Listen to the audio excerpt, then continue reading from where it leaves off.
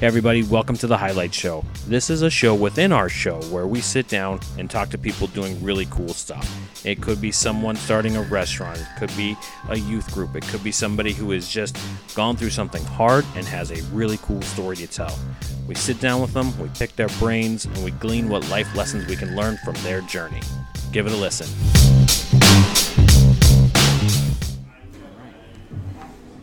Get my notes up here. So, can I be totally honest in that I'm incredibly nervous about this interview? Why?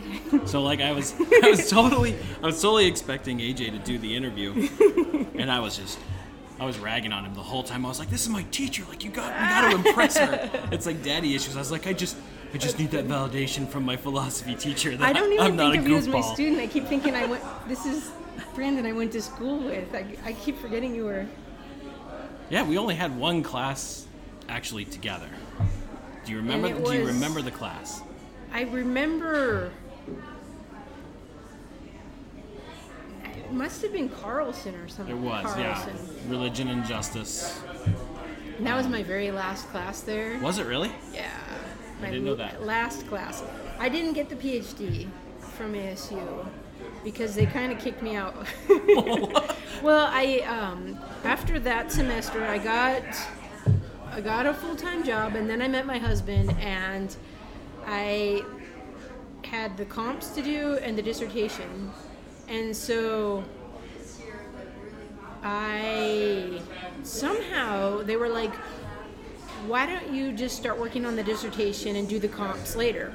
So I did, and then like the years went on, and they were like, hey, you need to finish up this year or you need to leave the program.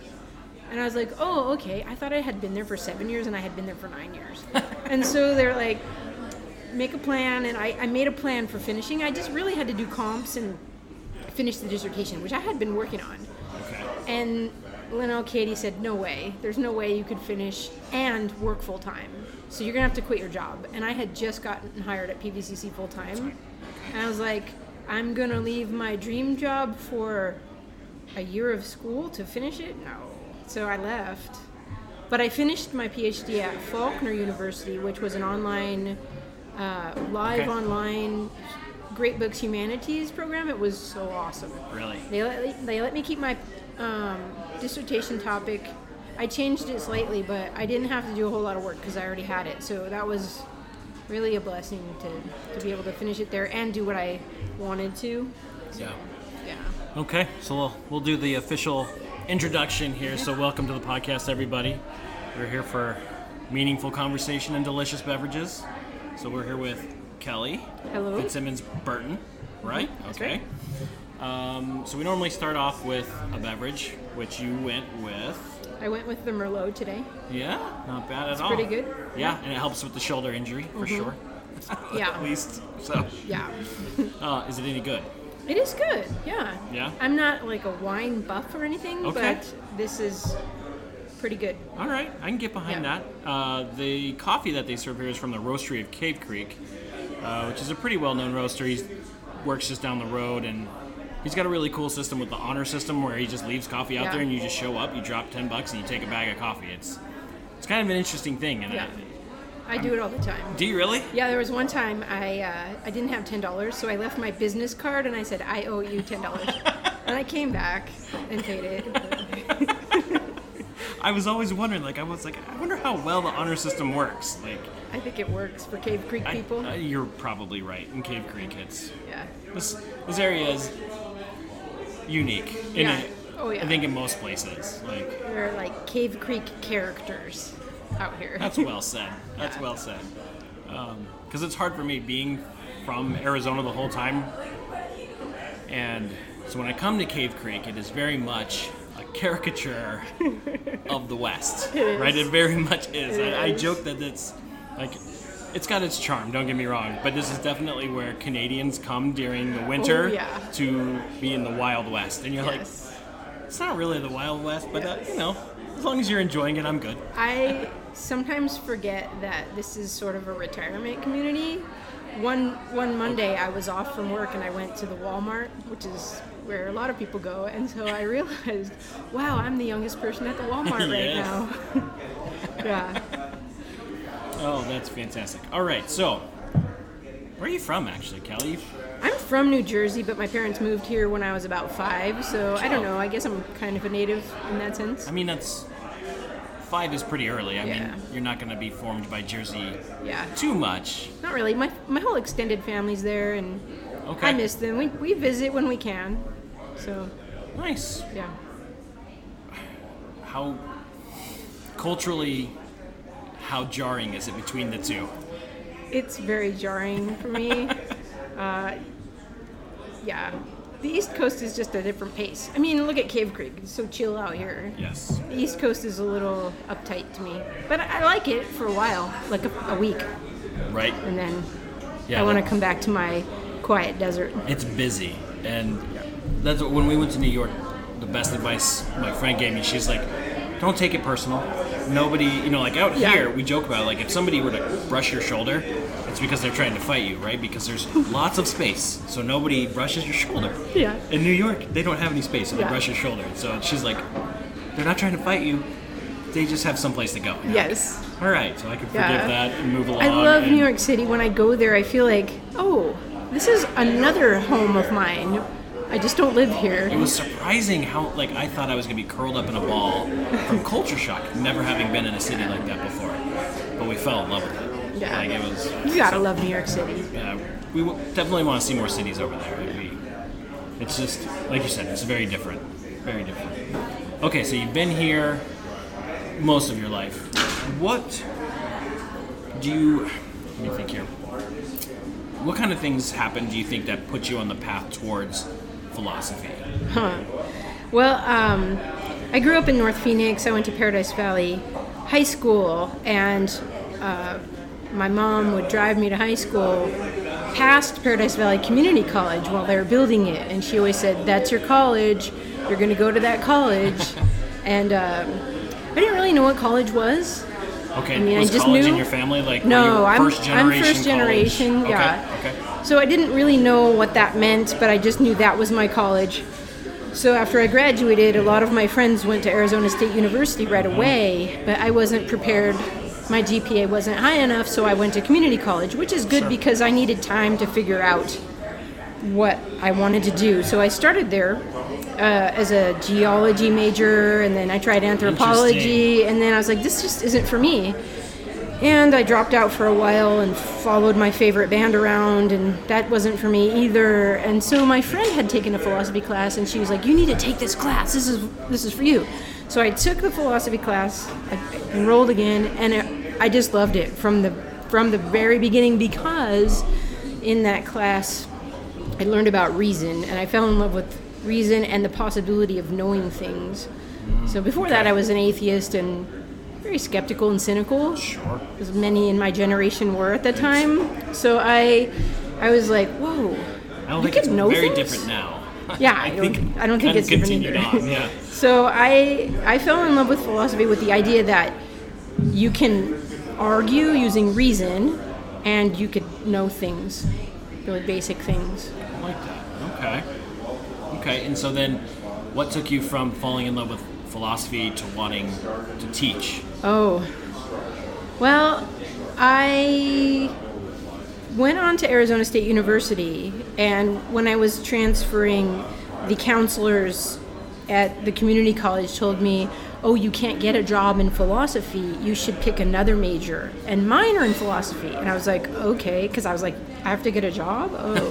Because I had lots of jobs. I mean, Sure. all kinds of different jobs, but I was like, oh, a job. So I majored in literature, English literature, Okay. and minored in philosophy at first, but I really love philosophy so much that I just double majored for my BA, and I went right into the master's degree for philosophy at Arizona State University. And I had some really good friends in the program with me, and we just kind of did it and continued talking and discussing, and I just loved the whole process of discussing ideas. I fell in love with ideas, and I wanted to live my life that way. Now, I didn't want to teach right away. As soon as I graduated with my master's degree, my mentor from the community college asked me, do you want to teach a class now? And I was like, no way. Really? Because I was a real introverted person and I had no public speaking experience. Okay. I couldn't imagine getting in front of people. So I took about a 5-year hiatus from school. I worked at Grand Canyon University doing a lot of different jobs. The last job there was working as the nighttime supervisor of the library, but it was Little Grand Canyon, not the one we have now. Nobody came to the library at night, and I'm sitting there thinking, I have a master's degree, and I have this job babysitting books. I should probably think about teaching. And so I called up my mentor, and I said, you know what, I think I'll try teaching. And he gave me a nighttime class that meant once a week, a Philosophy 101, and I thought, if I mess this up, no one will really know, except for those students. Right. But I think I might have been one of those students. No, you weren't in the first one. No, the first one was like... Because when I was in your class, like, you were really building the resume. Like, you weren't full-time. I may have been new, but this was 2005, a nighttime class. There was a guy named Steven in that class who just asked question after question after question, and I thought that's... I graduated ASU in 2008. Okay. Well, it would have been an early class then. But I was just like, no, I'm not going to do it. But then once I did it, I was like, oh, this is fun. This is great. Mm-hmm. And so I just started to get more courses after that. I started to teach as many as I could teach without being full-time. And then I decided I should probably get a PhD if this is what I'm going to do with my life. I was single. I had time, so I got into the PhD program. And at the time in Maricopa, a lot of the philosophy teachers also taught religious studies. So I thought, I have the master's in philosophy, I might as well get the religious studies degree so I could teach both and be more marketable.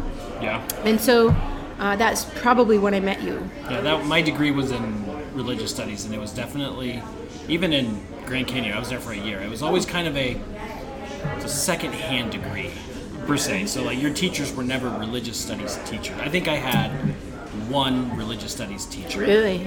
Everybody else was something else teaching a class that applied to the degree. Yeah. So it was very, very off there. But no. So yeah. How important do you think the role of having that kind of group of friends during your master program? Because like it sounded like that conversation probably started in class and carried on elsewhere. Like it what kind of role did that play? I think my group of friends, my community was key in my succeeding in terms of being faced with, in philosophy you study so many different ideas and a lot of skepticism. Nobody could really know for sure. And so I fell in love with philosophy because I wanted to know, but when I went to ASU I was being told, no, you can't really, we don't do knowledge here. And so I would go and talk to my friends, hey, what do you guys think about this? And they were going through the same thing. And so we were able to go, well, let's think about what we're learning and critique it. And so I'm still friends with him today. You'll see Dr. Anderson, he and I are doing everything together. That's because we started together 25 years ago. So we're still friends. Right. And there are other professors that are just kind of like, let's do this together. Because if you look at what Socrates was doing, he was conversing with people in the public. Right. And then they had these followers or students, and then those students were talking together too. So I think it probably is something, when you have a common goal and you want to do something together, you need friends for that. You do. Yeah, you need community because it's very easy.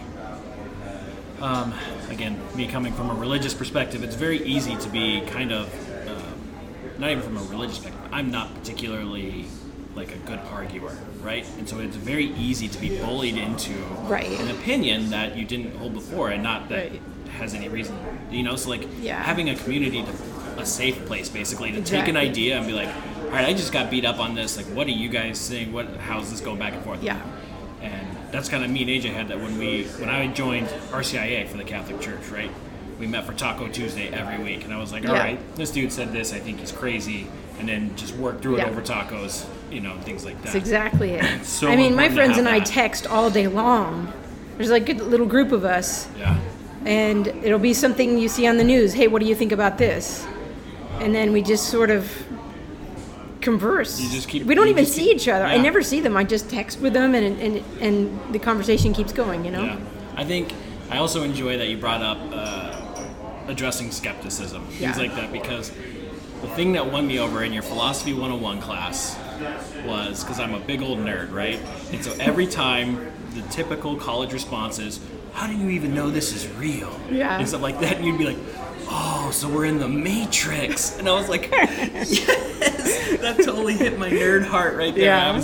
I was so on board right at that point. It's funny because I think the Matrix came out in 1999, and so my students now, they were born around that time, and so they're like, what's the Matrix? I'm like, that's your homework, go watch it. You hurt me right here, right now. Right in the heart, you hurt me. I know. Oh, that's fantastic. Okay. Boy, we covered a whole lot of stuff there, and I lost my outline. Okay.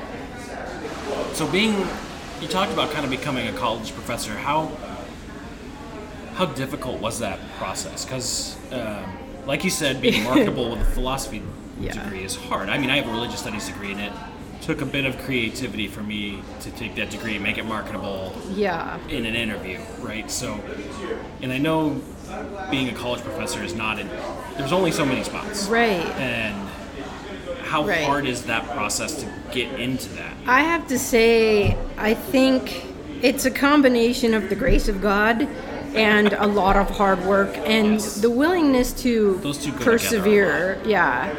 Because I had a mentor who was willing to show me the ropes, and he taught me things like how to make the schedule for the department, how to be on a committee. He taught me all the things that I needed to, I guess, be marketable.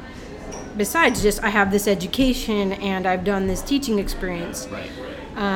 But I did a lot of things in addition. I taught as an adjunct instructor for 12 years before I got a full-time job. So I taught high school for 5 years. Was that with Good Hearts? Great Hearts. I taught 2 years at Glendale Prep, and then I taught at a private school for 2 years. I think I taught there for 3 years. Yeah. But the great part about both of those schools is they allowed me to help develop curriculum. So I got experience with starting from the ground up, building something new, curriculum development, and I did things like accreditation with the Higher Learning Commission. So that was really helpful when I started the community college. So when I got hired, I already knew how to do everything they needed. They wouldn't have to train me in anything. Right. And I think that was a big important piece that my mentor saw ahead of time what skills besides teaching and education I would need, and he kind of showed me the ropes. Because there's a lot more to it than just showing up to a classroom and talking about there stuff. There really is. I think what we lose track of. And communication, just knowing how to communicate with people, knowing how to grade. I mean, nobody teaches you this. When you teach college, they're like, there's the room, go do it. Especially when you're in I'll call it subjective because it's not math, right? But grading would be a challenge too. Like there has to be something there. Here's how you make exams. Here's how you fairly grade exams and essays. And I also had a really great department chair when I was at PVCC who also showed me how to do things like assessment. Our school is very big on student learning and how to assess student learning. So my department chair, Dr. Cristiano, she showed me how to do that, and I'm doing it still. So there are a lot of things you have to know to be a professor. I kind of think teaching is 50% of what I do, and then there's all the other stuff. Right.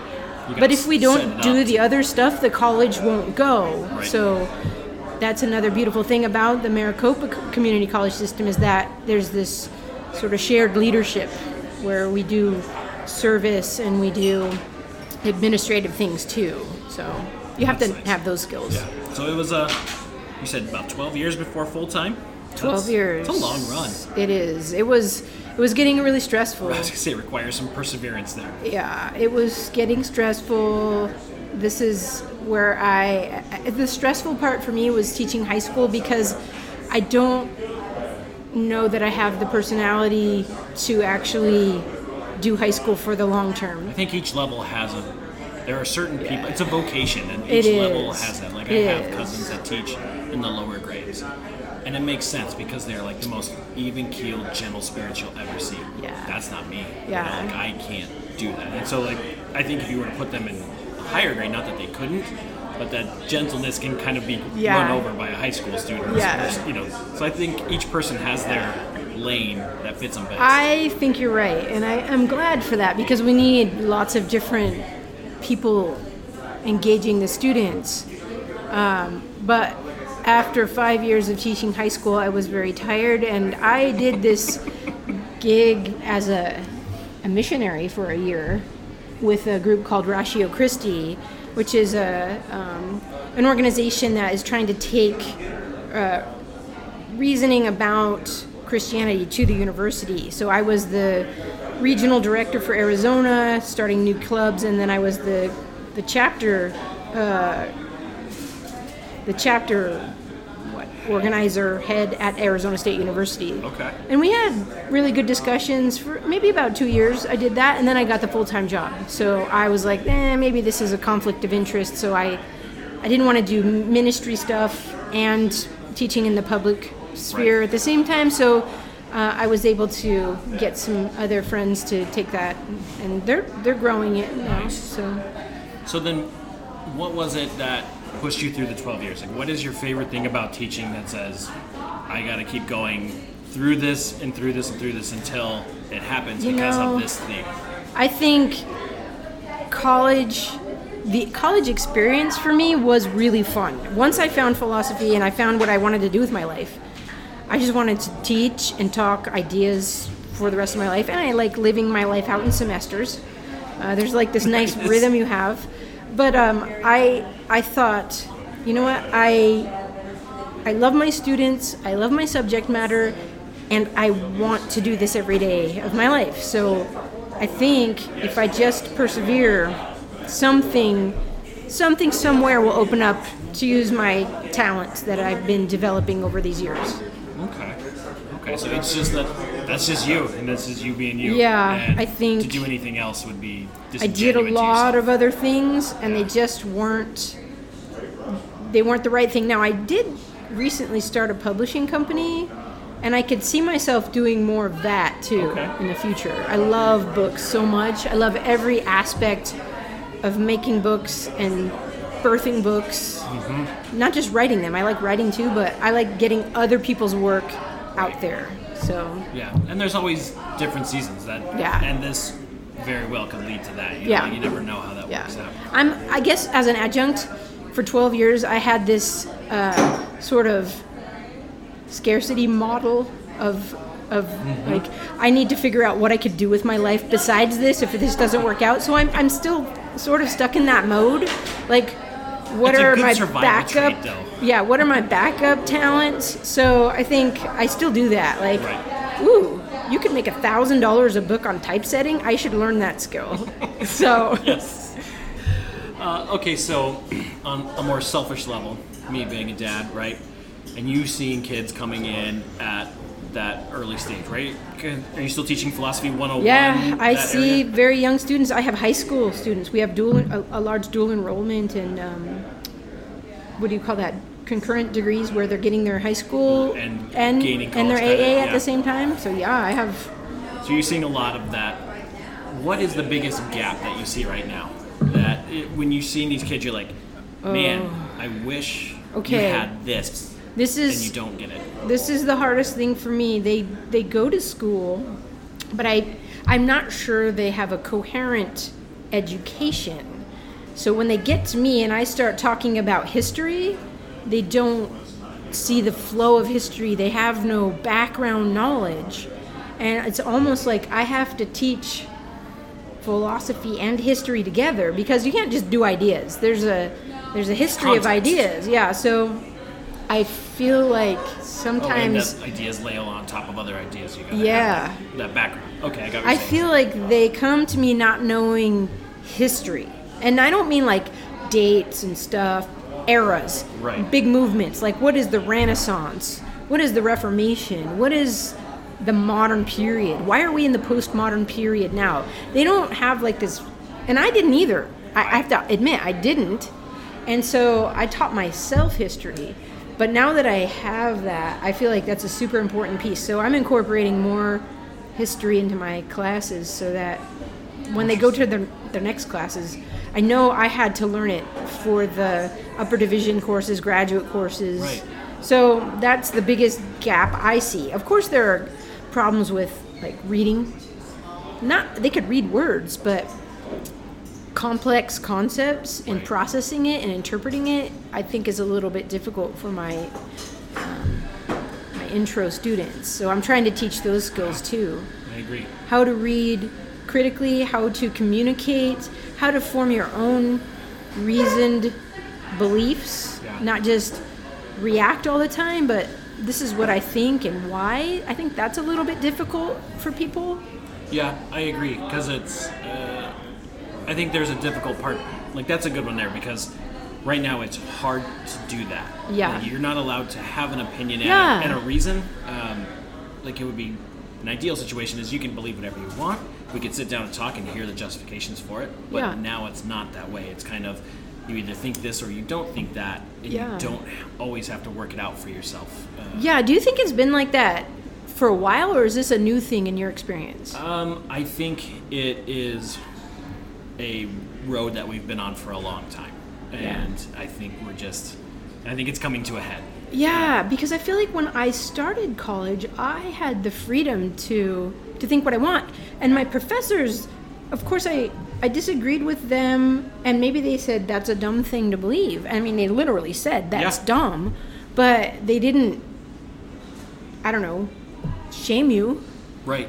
And there was no public shaming. Tons of shame and guilt built into culture right now. Yeah, so maybe it's what happens with social media, and I don't know. I think it's, I don't know. I think it's something to consider. And I think that's part of the benefit of the importance of philosophy. That's why people should take these classes, is because you're going to find out that you'll be challenged. And, being, again, like I said, being a dad, a lot of people say that the most important thing is to have conversation at home. Yes. Because it's a safe place, so you can challenge thoughts without establishing the fact that a challenge means confrontation or hate. Right. Or that's good. It doesn't change those things. So then once they move into the real world, they can talk to people with conflicting ideas and not believe that it's going to result in a fight afterwards or something like that. Okay, that's a good point, because I was talking maybe 2 years ago now with one of my classes. I had heard from a very famous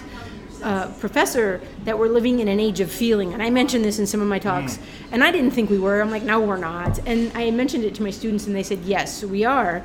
And so I was talking to a colleague yesterday, and I was talking about how do I assess, because we do these assessments, how do I assess students learning to think analytically about their own assumptions? And I want them to learn how to go, these are my assumptions, and I could look at them objectively. And she said, you can't really do that because they identify themselves with their ideas. So when they're analyzing their assumptions, it's a criticism of themselves. And I was like, wow, that's interesting. I hadn't thought of that, because I'm able to go, this is my idea, this isn't me. Right. And maybe my idea is wrong and I want to throw it away because it's wrong. Right. But I guess it's different. I think that's a skill. That's something that somebody has to teach you. I don't think it's inherent to people. That somebody had to tell me that this is not you, right? So like working in the corporate world, you put out an idea, people criticize it. That's not you, right? And you can't get offended, you can't get defensive. You got to work through the problem, or the problem doesn't ever get fixed, right? And you have like real tangible financial stuff there. Yeah. But there's tons of people who aren't able to separate themselves from the concept. And I think that's a skill that has to be taught. Well, then that's a skill I want to teach you. Let's put the idea out here. Disassociate yourself from the idea, and let's look at it. What does it mean? Right. Thanks. Yeah. I've learned something new. There you go. Love it. All right. Some value added. Yeah. Okay, so you have I'm going to call it the blog, right? You have a website, and it's on Retrieval Philosophy. Oh, yeah, that's my personal website. Okay. Yeah. And so is Retrieval Philosophy something that you kind of established, and this is like your term for something, or is this like a school of thought that you subscribe to? Well, I'll tell you a little story about this. Okay. When I finished my dissertation, I wanted to go more public because I'd been living in, the academy, the school zone for so many years. I thought, and I wrote my dissertation on public discourse, and I made this model, and I thought I want to now use it, and I didn't know how to do that, and so I had a friend who he is into publishing and writing, and so I met with him, and he encouraged me to publish my dissertation and to write a blog and to get out more. And I told him what my dissertation was about, and he said, "Oh, that reminds me of this thing called retrieval theology." And I thought, retrieval theology, that sounds interesting. And so he told me, yeah, you need to go read up on this. And so retrieval theology was contemporary theologians are going back into the past and retrieving some of the ideas of the like Thomas Aquinas or the Reformation, and using them now to address some of our questions that are, I guess, bothering people. And so I thought, yeah, that's exactly what I'm doing. So I kind of, from my friend Brian, who suggested this, I borrowed the retrieval philosophy from that movement in theology. And I was hoping it would catch on and my friends would do it, but I think my friends are like, no, I'm going to do renewal philosophy. Everybody's like, all right, I get it, because we do need something new. But I coined that because in my dissertation I was going back to Socrates to use some of the arguments he was using to address problems that I'm seeing in philosophy today. And so I was retrieving some of his arguments for today. And so I thought, you can do this. You could do a lot with this. Yeah. And so I'm always thinking of new things to retrieve. I think I was in a conversation on Facebook with somebody, and I said, "Ooh, I'm going to retrieve justice. We need to read Plato's Republic and retrieve a concept of justice from that." It's really funny because we were just mentioning about how people aren't aware of history, and then you're kind of building a whole philosophy around the idea that you got to learn history so that you don't repeat the same mistakes over and over and over again, and it kind of seems the same. Yes, I think that's part of why I thought the students should know history, is because I'm kind of working on a 5-year plan of a history. You wouldn't have to retrieve that stuff if you knew history, right? Right, you wouldn't. You wouldn't, because you didn't throw it off, or you never had it Or on. You'd have to at least go, you know what, something went wrong. Right. And we need to back up and see where we got off the rails. Right. And so I am working on a 5-year history plan on a kind of a history of reason, or the logos, which is my favorite concept. It's a very rich concept. Yes. But so yeah, I'm kind of passionate about the history of philosophy and learning where the mistakes happened. So, okay, that was going to be my next kind of question is, what value does that approach bring to the modern Joe Schmo who works in a cube, things like that, right? Like, not just the philosophy student, but the... Well, let's talk about the modern Joe Schmo working in his cubicle. Is his life rich and full of meaning, or is he like, I hate this is boring, I can't wait till the weekend, and I don't know, hanging out with my friends? Or I don't know, what does the Joe Schmo do now? Gaming or something? I don't know. I don't know what they do now. I'm not hip anymore. But I feel like an understanding of the history of philosophy would also give you things like, hey, this is what Aristotle and Plato thought the good life was about. And have you studied the history of the good life? Have you tried it on? Have you played with it? Have you seen its flaws and tried to remake it? Because there's something very human in that question. What is the good life? Is it a virtuous life? Is it a pleasurable life? Is it a meaningful life? And so I think we ask these questions, particularly when we're in the cubicle. I've had that job. Yes. And you're like, what am I doing with my life? I ask that question every day. Every day, right? What's the point of this? And not just this cubicle job, but this whole existence that seems pretty hard a lot of the time. Right. And we're suffering often. And it's like, why do I get out of bed every day? So I think philosophy, a real rich understanding of it, gives you the options for answering that question, and hopefully you find the true answer. I think there is a true answer. I have colleagues and friends that are like, no, there's no true answer. There's just a lot of different narratives. But I think there's a narrative that probably connects more closely to reality than others do. Right, and I think there is, what comes of it is awareness too, right? So we do coffee, beer, and wine, right? And we're getting ready to do our Cicerone certification, which is a beer server, right? Ooh. So it's like you're certified to talk, you know what you're talking about beer, right? Ooh. Never did anything like that. So I just drank beer and you're like, oh, this one's good, this one's bad. And then now as we start studying and you're like, oh, this one has this, that does that, it was brewed this way. And so this assessment of the product leads to a greater appreciation of it. Right? Exactly. And so if you can examine your own life and you're looking at these things and you're saying, I get value from this, I get happiness from this, I get energy from these. Yes. Then you can do those things that make you happy versus, addictive behavior of turning the brain off, trying to run from pain. You can enjoy a richness, like you said, in life. I love this example. Can I jump on this? Because I like coffee a lot. And I order my coffee from a place in Bisbee. Every month they send me different coffees. Bisbee Roasters, yeah. Bisbee Roasters. And I love learning. They have like a description. This is what you'll taste. And I'm like, this is amazing. But it's not just like, I need coffee for the caffeine. It's like, I want to enjoy what is unique about this coffee and understand what makes it unique. So it is very philosophical. I'm sure wine and beer are the same, because you're understanding the essence of that thing, the nature of the thing, and it's the understanding, the knowing that makes humans happy. My dog is not going to enjoy things the way I, as a human, enjoy things, and there's an intellectual quality to that enjoyment. Yeah. So I think, like you're saying, being more aware of yourself and the world will bring about a certain kind of knowledge of things, and that's what makes humans happy, or so say I. Go try it out. Right. And happiness ultimately is one of the goods, right? It's the effect of possessing the good.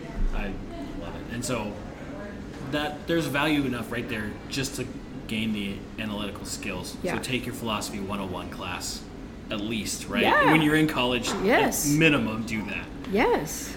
So you had mentioned publishing, right? And so just recently you actually published a book, right? Yeah. So congratulations on that. Thank you. Publishing a book is not easy. Regardless of what anybody says, it's very hard.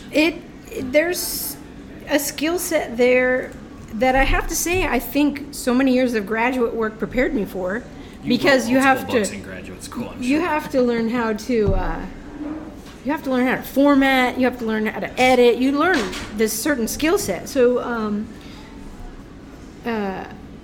actually the publishing company was born in this coffee shop at that round table right over there. Nice.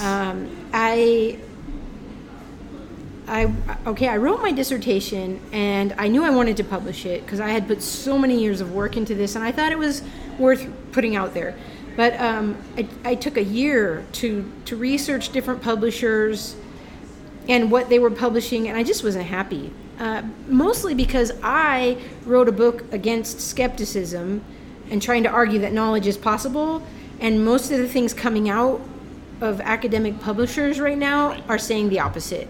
And that's because that's what's selling, and so they're going to manage the trends. People are going to write the trends so that it sells. Right. Yeah. And so I thought, you know what?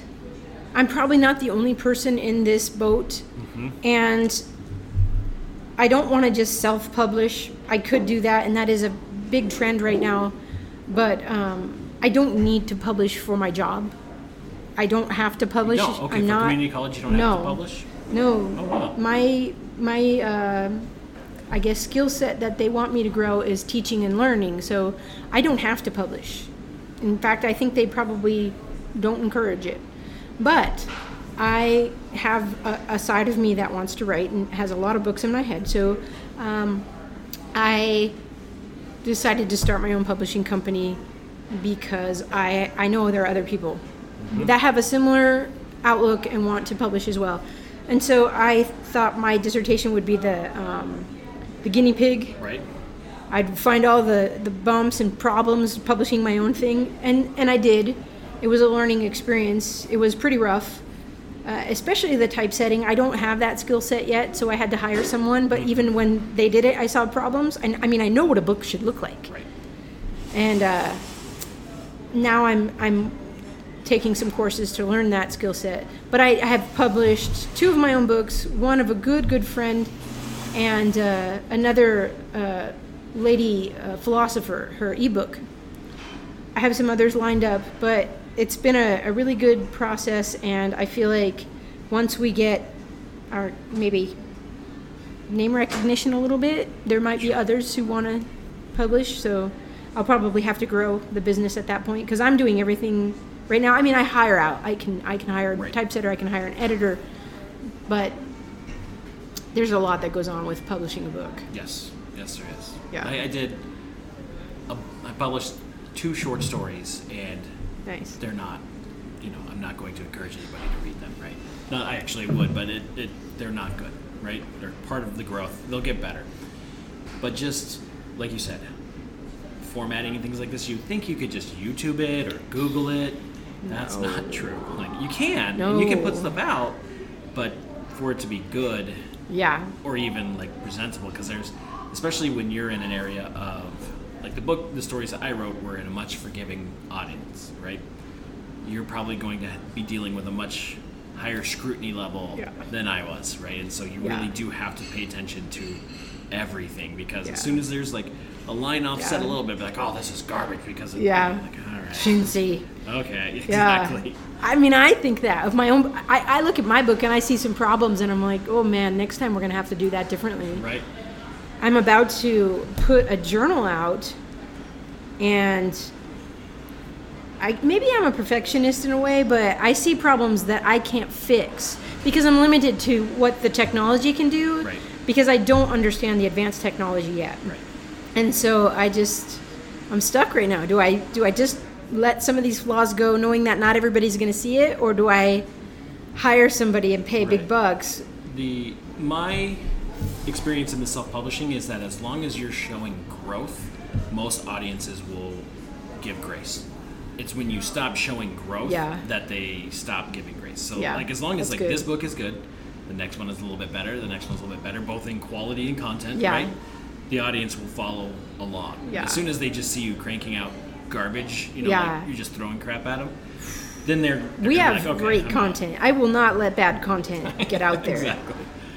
But yeah, I think you're right. Okay, so the last book was Reason and Proper Function, right? That was the most recent one?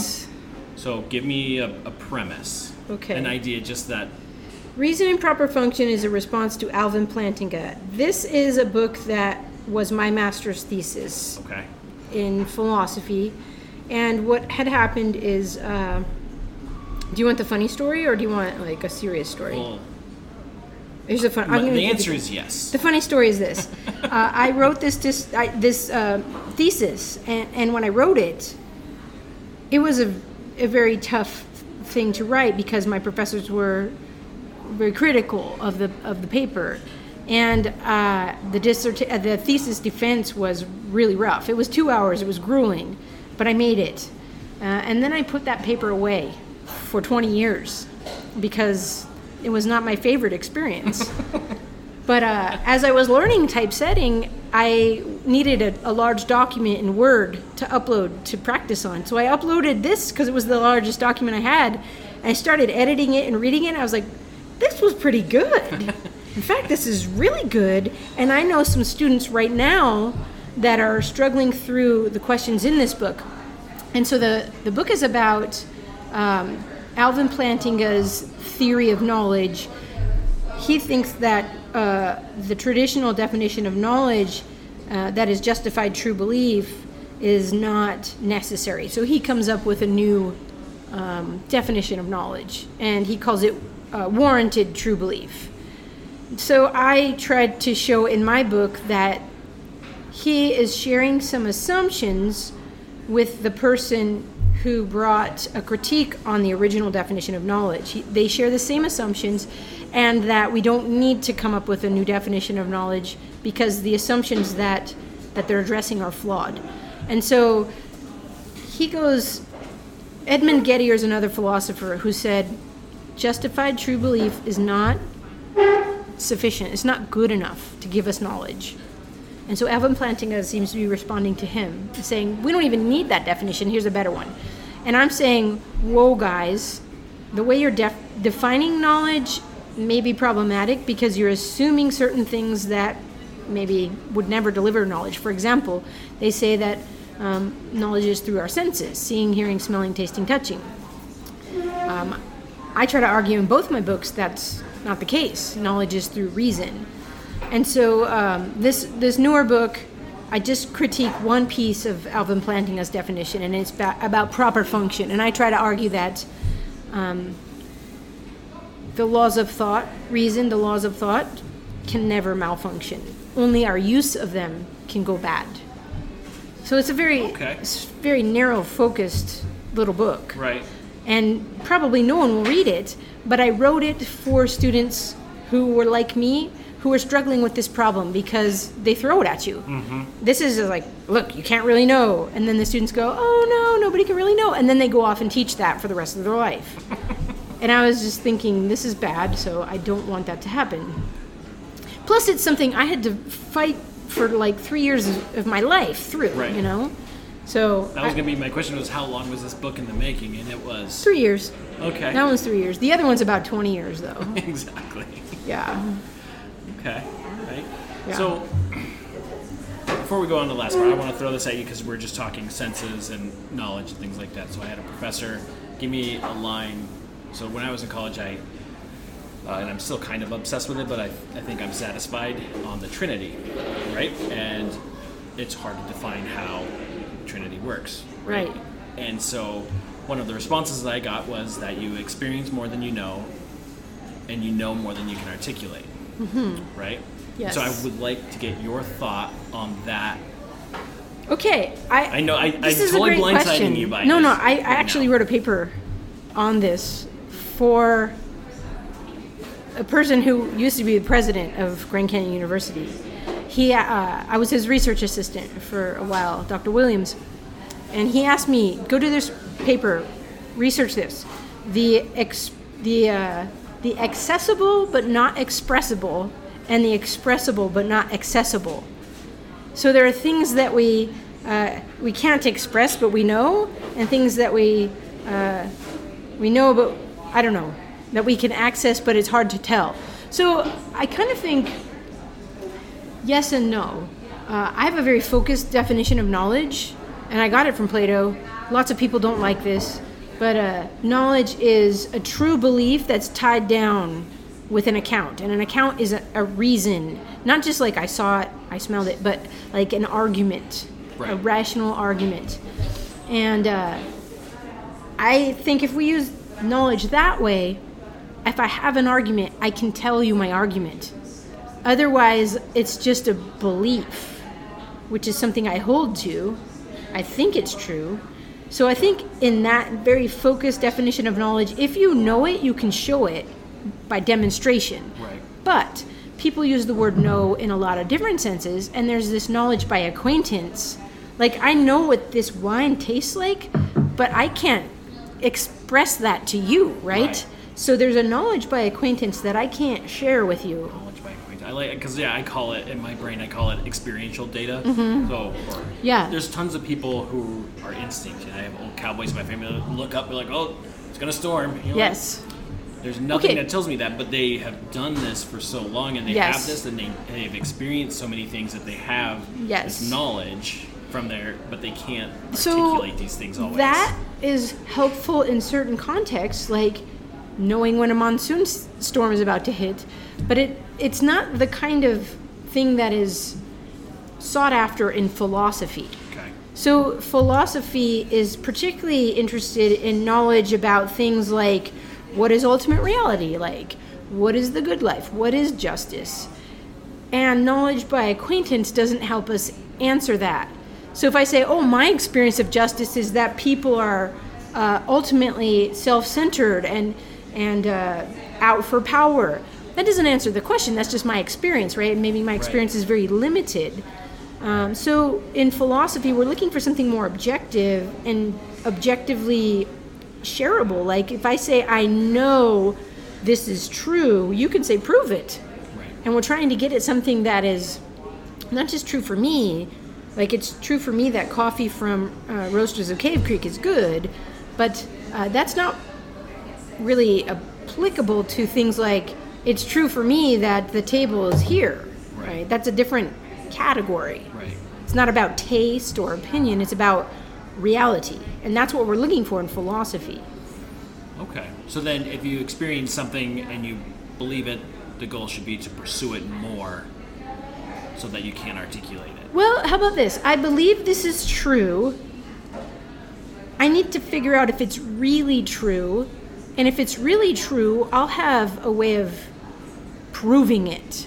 And this belief is true because the opposite and the alternatives are not true. That's how Socrates does philosophy. He looks at the alternatives and he rules them out. And he says, "All right, let's go with this." In the dialogue, the Republic, he talks about what is justice, and he asks the people who are with him, "What do you think is justice?" And one guy says, "Oh, justice is what the powerful people say. Whatever the powerful person says is just, then is just." And he's like, "Okay, let's test that out." And so he tests out the options, the possibilities, and he's like, "No, that doesn't make any sense." And so I think that's a way of approaching knowledge, by looking at claims people make and testing them through reason, not experience. I guess experience does come in, but we have to go, does that contradict itself anywhere? Is there a contradiction here? And if it's a contradiction, it can't be true. So how does that, so bringing it back towards a concept like the Trinity, right? Okay. Because you're talking like eternal, you're talking almost beyond comprehension. Like if we're finite, that's eternal. Like, okay. Can you pin it? Like I feel, right? I'm going to use some feel, emotion, aged words here. Yes. That, I've had these experiences, and so the Trinity makes sense to me because in my personal experience, I say, okay, yeah, this idea matches my experience, but so that makes sense. So then how do you take something like the Trinity and then formulate like logical arguments to justify something like that? Great example, and I love that you brought up the Trinity because it's hard. Doing some retrieval theology, if you go back and look at the history of how the Trinity, the doctrine of the Trinity came about, it was through logic, basically hashing out through a lot of discussion over like 100 years. Mm-hmm. What does it mean to say God the Father, God the Son, God the Holy Spirit? One God, three persons. And so in the history of theology, they worked that out through this process of discussion and applying philosophy to this idea. It's in Scripture, but it's not a doctrine that is just there. You have to use reason to infer that doctrine. And I would say that given the Christian worldview, the doctrine of the Trinity makes perfect sense. But outside that worldview, it doesn't make any sense. Super, yes. So using philosophy, going back to foundational beliefs, you have to establish, A, God exists, and you have to get to the nature of God. And I would say before you even do anything from Scripture, get to the necessity of Scripture, and get to this idea of a fall and redemption, and how is God going to bring about redemption? How does God create? How does God redeem? And how does God prepare a people? So there's a lot of ideas there that are even before you get to, let's say, the New Testament. So I think this is my, I guess, hobby horse, someone called it once, that you have to do general revelation before you can do special revelation. You have to do natural theology before you can do, biblical theology, and get those big ideas in place, like the nature of God and the nature of the creation, fall, redemption, and then how what is Scripture for? Scripture is for the redemption of humanity. So if you don't believe that there's a God or that there's a fall or a need for redemption, then the Trinity isn't going to make any sense. Right. So there's a lot of prior assumptions that go into this idea of the doctrine of the Trinity and the necessity of the Trinity in Christianity. Did I get anywhere near No, an I love answer? it totally because, Okay. again, I feel like we're coming full circle again on the importance of history. Yes. Right? So when I was studying, I studied most of my time in early Christianity. So my patron is Athanasius, right? He was my favorite. So he's council 4. It took 2 more councils to finalize the Trinity, but I mean, like that was the heat of it. Yes. And so he was my favorite in that era, and that era was so rich, I thought, in conversation. Like there's still some Roman mob stuff going on, but there was lots of really hard theology going on. It was less about social justice and more about like these are the eternal questions that they were dealing with. And so I like that a lot. So and the that eternal was very questions, self-serving in me asking. I love it. No, it's a great, because I think it did bring together a lot of pieces. That logic applies to theology, that if we don't understand history, then we aren't going to be able to answer those kinds of questions. It's not like the doctrine of the Trinity is a new thing, but for young people just learning about it, it is new.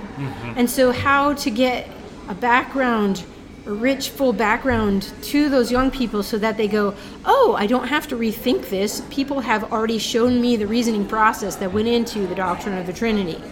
And it isn't a violation of logic. It's not saying one God, 3 gods. It's saying one God, 3 persons. And then you could read about that. What have the best minds in Christianity said about that? It's really, and of course, there's this incomprehensibility aspect. Like, we'll never know God as God knows himself, so we can try to get our head around it and grow in that, but that's the exciting part about being human. You get to grow in your understanding for the rest of your life. Right. And that's kind of, I like that because it's part of being a teacher and part of the education system. Yeah. The reason why we have school in place is for each generation to make the next generation better, right? To build on the shoulders of those that came before us, things like that, and continue it and grow it, stuff like that. Yes. I love it. So thank you for answering that for me. Thanks for asking it. And this is why I do philosophy. Literally, what we're doing right now is why I do this. It feels good. Yeah. I'm not going to lie. So, in conclusion, if there was a life lesson that in your lived experience you would say, you know what, if I could pass this one thing on to someone, this is the most important thing I would want to pass on, what would your life lesson be? I think the hardest thing that I had to learn as a young person, but I don't think it's just young people, it's every human. I had to learn that there is meaning to life. And not just to my individual life that I made up. There is an objective purpose to life. And we have a limited time on earth to do something meaningful to contribute to what I call the human project. We're not just individuals in the void doing our thing and then you die. We're human beings doing a human project, and that is developing all of our abilities in ourselves for a larger goal. And so we need to figure out that larger goal. And I would encourage people to pursue that goal. It's not just, oh, I need to make a bunch of money and then die.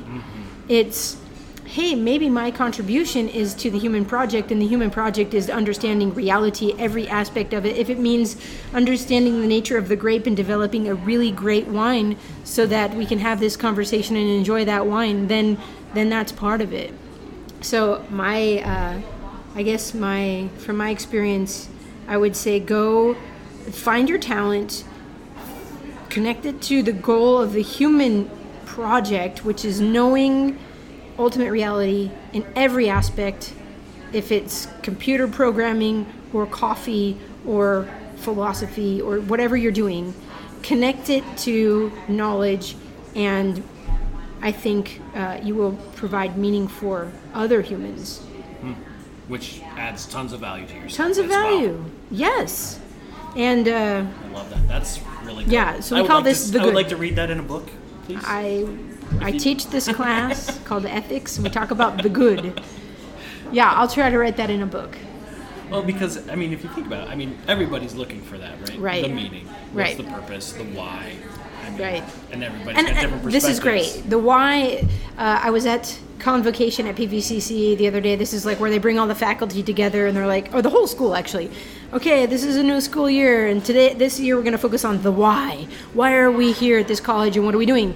And I thought, that's what I do every single day, the why. Philosopher's response but to that. Another local philosopher, his name is Peter Redpath. I became friends with him. He's a retired philosopher. He talks about the one and the many. And this is what the early philosophers talked about. You need to find that unity that brings together all the diversity. And this is true of not just like a business. Like, what is the unifying goal of this business? Or what is the unifying goal of this publishing company? Or even this book? Or even this talk that we're having? But what is the unifying principle of the human race, if you want to call it that? Right. The human species. Because if we have a nature, then there's a goal for that nature, and that's what we call the good. I love that. I do feels too. Good. It feels good. It is good. That's why. Yeah.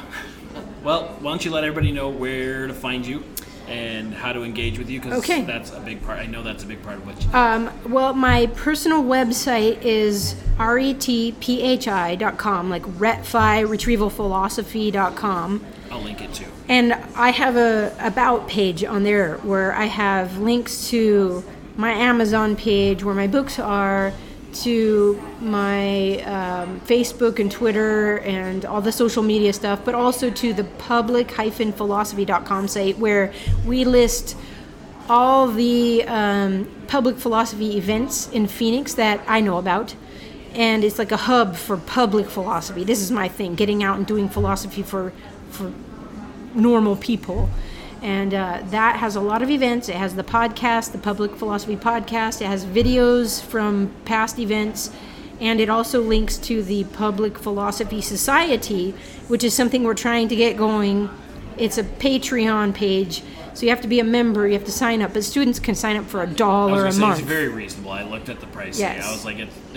And so what you get with that is... membership to a professional society, but you also get monthly meetings online, live online through Zoom, and we are bringing in philosophy professors. Hopefully we'll bring in some famous philosophers eventually. We're trying to get used to the technology and the format before we invite someone big in, but we have monthly discussions. Someone presents for 20 minutes, and then whoever's in the meeting gets to ask questions and discuss. And we had our first meeting. It was really, really smooth, fun. We had about 12 people show up. That's not bad at all. It was very fun. So I invite you to join that if you're interested in conversing. Or follow Brendan. I think he's doing some good conversations. You're making me blush. All right. I guess with that, we'll say adieu. Adieu. Thank you once again for listening to the Inkledo podcast. If you enjoyed what we had to say on this and you think other people might as well, then we'd really appreciate it if you'd help us out. Find us on Facebook, Twitter, Instagram, any of the social media profiles, and please make sure to go ahead and share this link and this episode on your own social media. Thank you so much.